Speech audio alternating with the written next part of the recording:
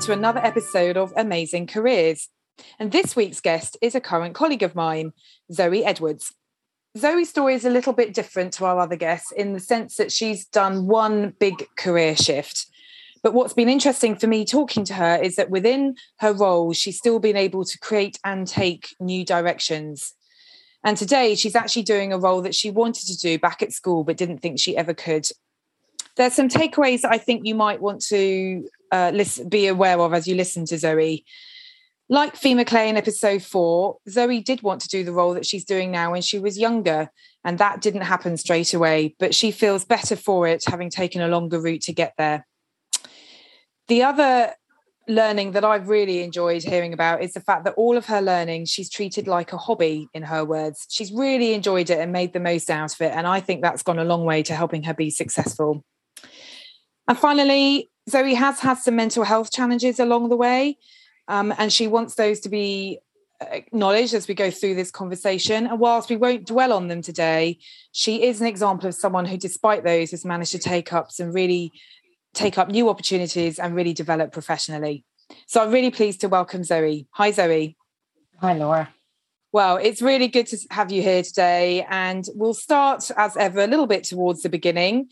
I wanted to start by the fact your first career decision, I guess, came about, as with most people, just by the fact that you had some previous experience in that sector. So you got your degree, which was a 2-2 in history. And then what was your first role and how did that come about? Well, my first role after I graduated was on the shop floor at HMV. I worked in the Trocadero store for about 2 years, I'd say.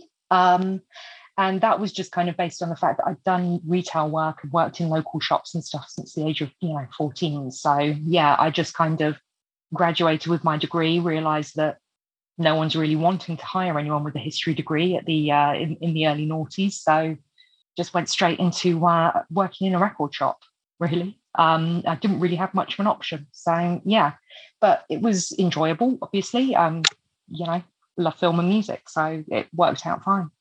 And I think that's a really familiar story for people, that you your very early jobs, you just end up somewhere. But then an opportunity did come its way through the customer service team. Tell us about that.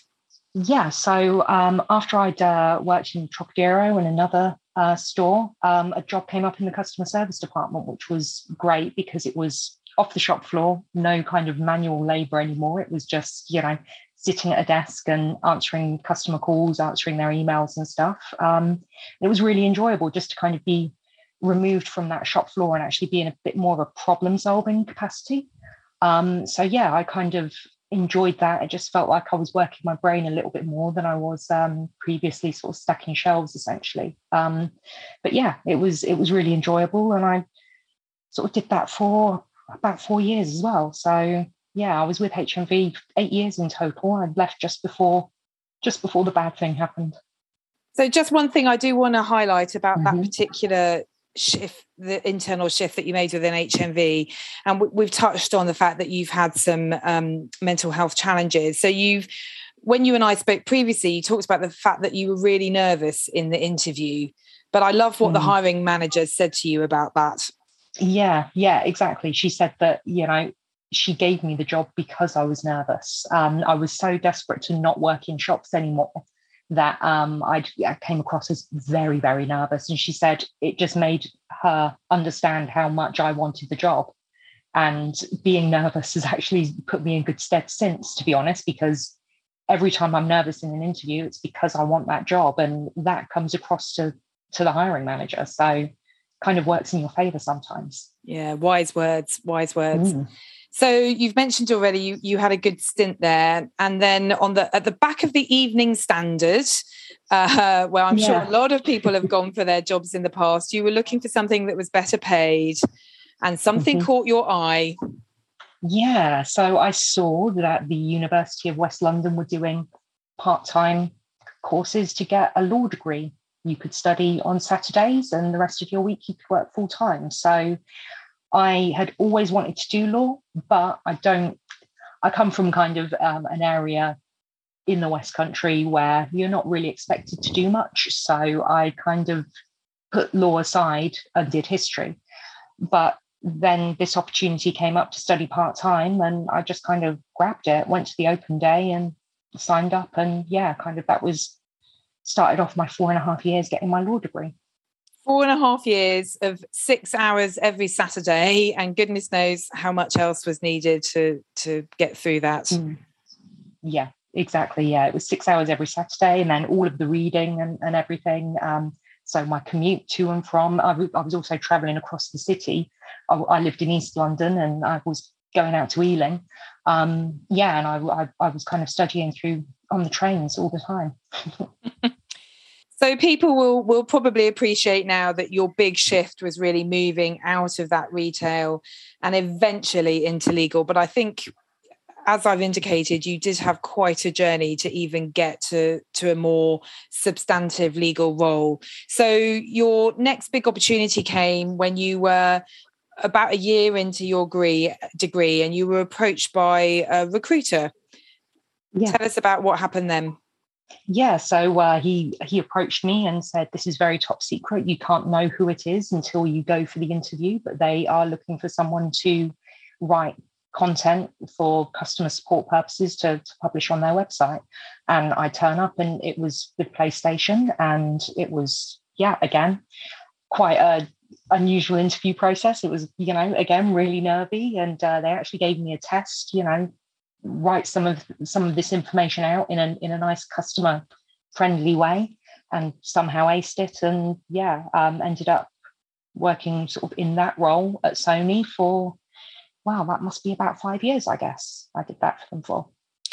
And do you think that role, was that bringing anything to the legal side that you were currently going through?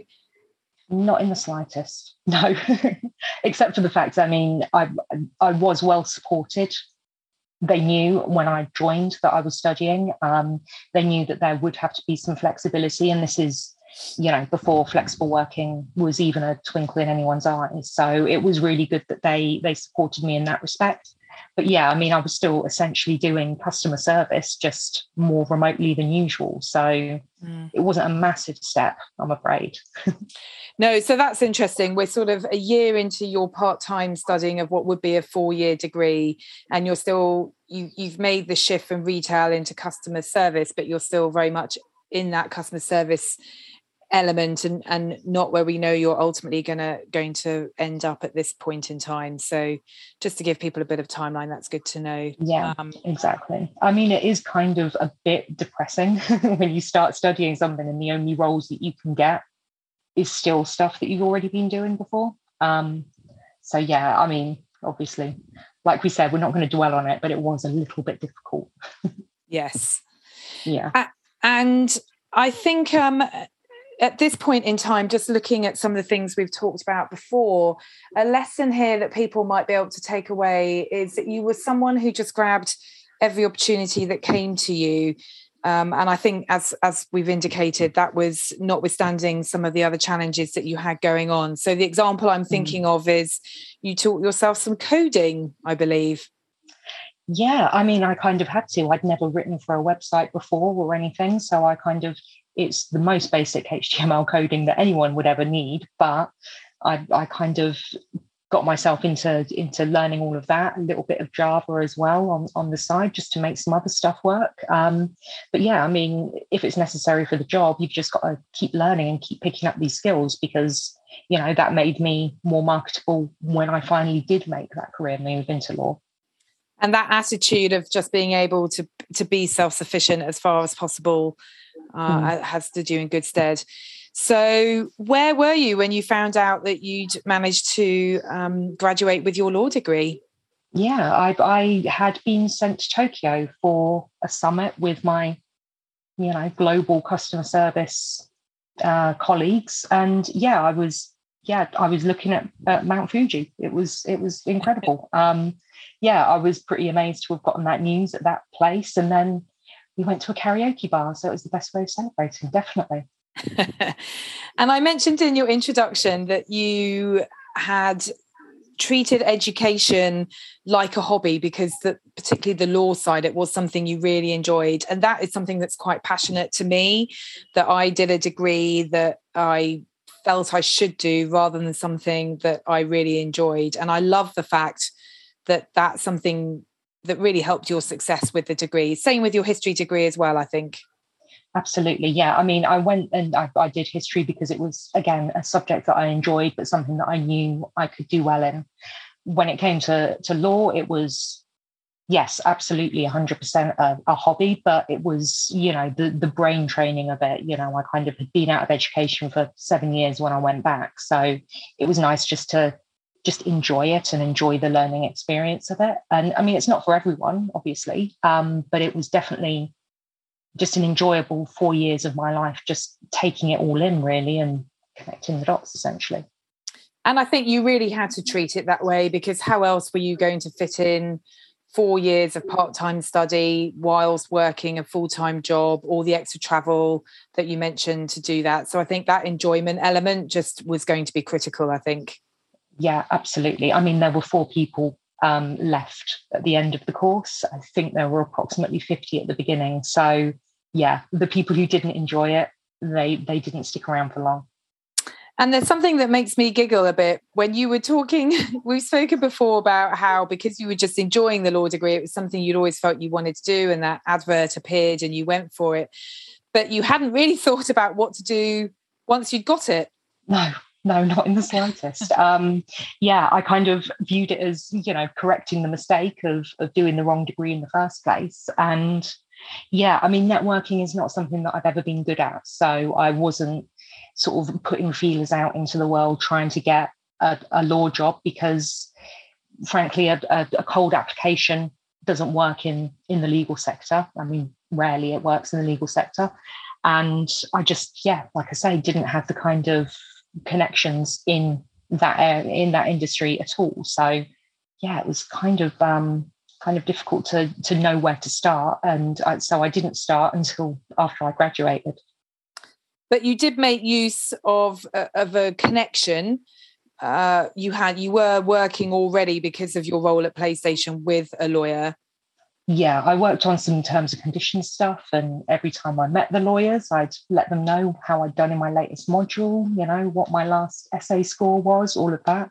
So, eventually that kind of paid dividends, absolutely.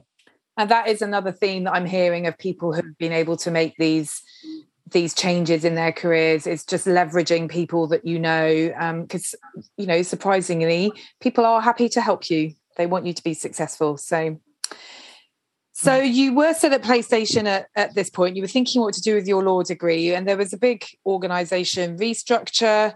You actually went through really quite a difficult time there with some bullying challenges. Yeah. But a situation did arise when the compliance manager at PlayStation went on maternity leave and they needed cover. Exactly. Yeah, I got an email out of the blue from my lawyer friend who said, let's meet for coffee. And circumstances happened. We couldn't actually meet up in time. And I ended up just sort of going straight into the legal department, talking to the head of legal, having a conversation with a couple of the other lawyers. And yeah, they offered me the position to cover maternity leave, and I was absolutely over the moon. I mean, compliance was what I was thinking would be the easiest way to kind of move from customer service into law. So it just kind of popped me in really good stead because I'd been with the business for so long. I kind of knew all of the corporate structure and all of that sort of stuff on the compliance side. And then obviously I still had a lot to learn on the legal compliance side. But yeah, it was great just to be, doing something in the direction that I was trying to move into. So yeah, I was over the moon for that. So that was fantastic. Really took you a step in the right direction. And then there was a little bit of a challenging time when you took a role that actually you weren't ready for. Yeah, I mean, I'm hand on heart. I wish that I had stayed at Sony at the point that I had that I took on the new role. Because I was a compliance paralegal at Sony, the term sort of paralegal kind of comes with it almost a junior lawyer label, and I just wasn't at that level. So I went and worked for a small production company who, absolutely did their best to support me, but they just didn't have the infrastructure to, to actually help me do the job well. And I was out of my depth, to be perfectly honest. So yeah, that was kind of difficult. But then the second role came along. Again, another recruiter. Recruiters have helped me so much because I hate looking for work.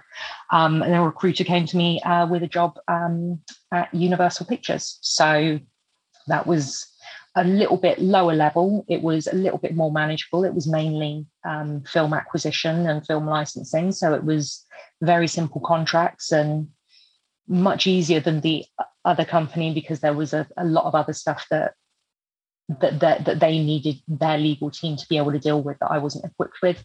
But this one, so much simpler. Yeah. So I worked there until the pandemic hit, unfortunately, and then everyone kind of got laid off in that department. So that was pretty sad.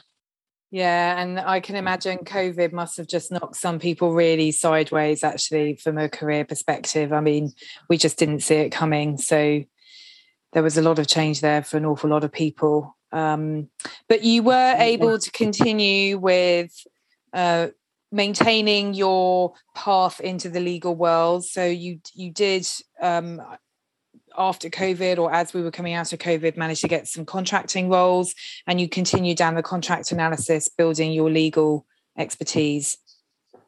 Exactly. Yeah. Just a few short-term roles that just involved kind of pulling the terms out of contracts and, presenting them in a more business-friendly read Excel sheet manner so that, the business had an idea of what their contract actually said. So yeah, that was interesting. And it really just helped sharpen my contract skills because, I didn't really have the skill that I needed to do the job until I had those contractor roles under my belt.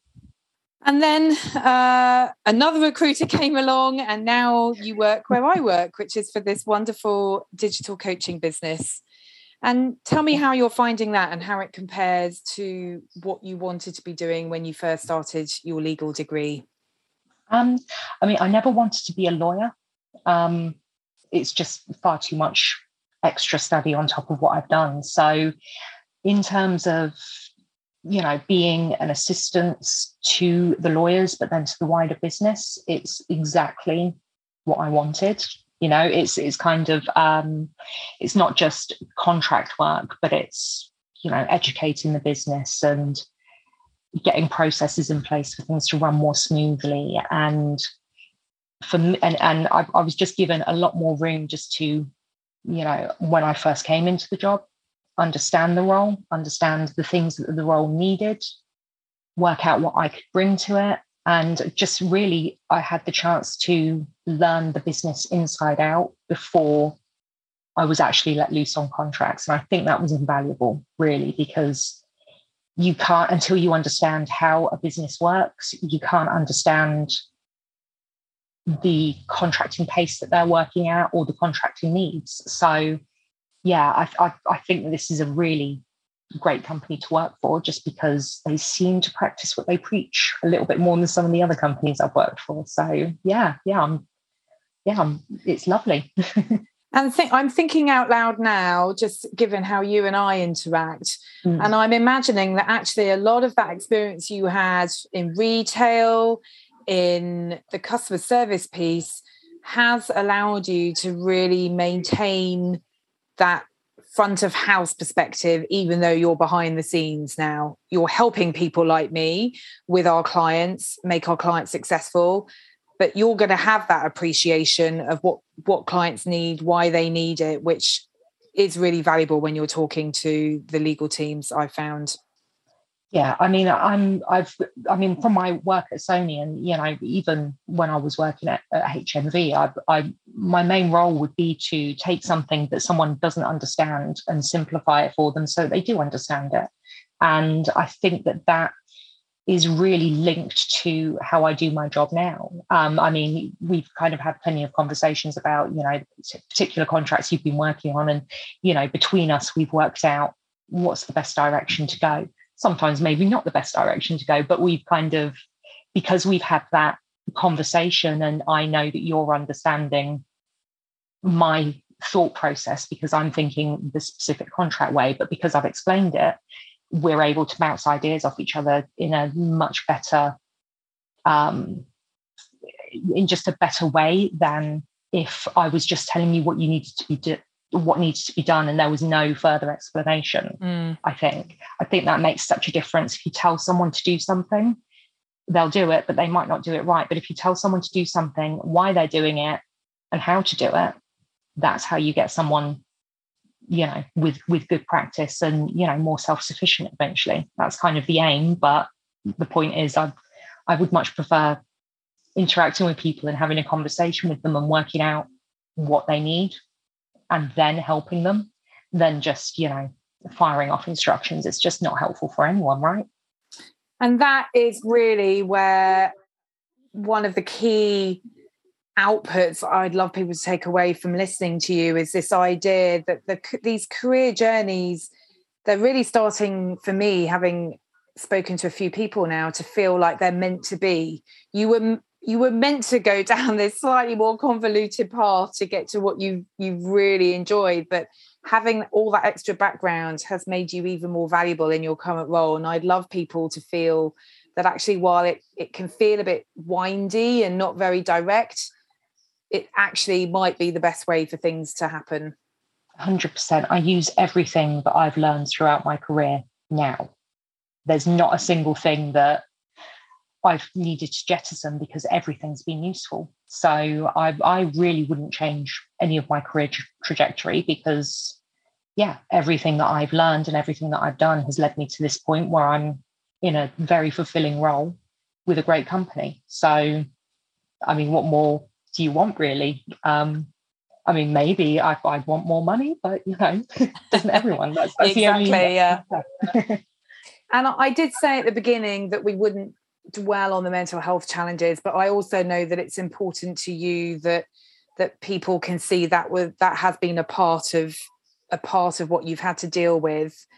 Is there anything you'd like to sort of say to sum up what you've been struggling with and how you've managed to control that as well as continue with these the career path that you've been going down?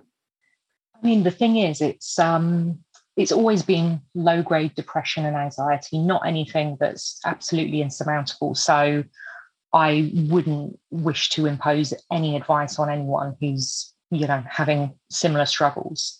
But genuinely, if you just keep plugging away, that stuff does get better when you've got fewer external influences causing it. So, job security, job satisfaction, a decent pay packet, all of that stuff really does contribute to your better mental health in general.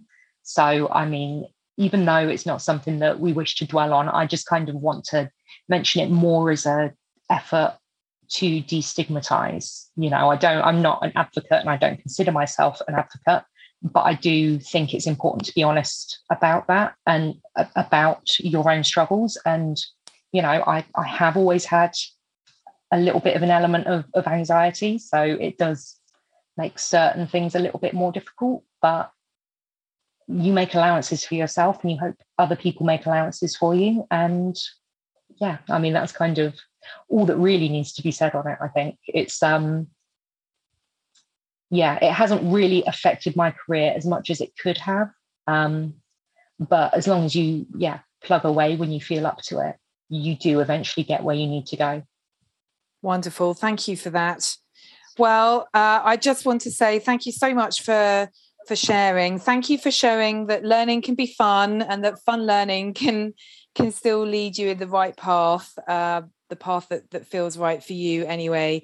I really enjoyed talking to you. We had a good chat the other day when we were getting ready for this, and it was wonderfully insightful to hear everything that you've been through. So thank you very much for that. Thanks, Laura. It's lovely chatting with you as well. And that's the end of this episode of Amazing Careers. If you would like to find out more from Zoe or you'd like to be put in touch with her, you can contact me. That's Laura Parker at lozalovuk@outlook.com, LOZZALUVUK @outlook.com. As ever, I'm looking for some more people to be part of Amazing Careers. So please do get in touch if you have a career story that you'd love to share. And please share, like the podcast. The more people that can hear about it, I really want to help people feel comfortable with the direction, the decisions they have to make either early on in their career, midway through the career, and help people see that there are so many options out there. It's almost never ending. Many thanks, everybody. Until the next time.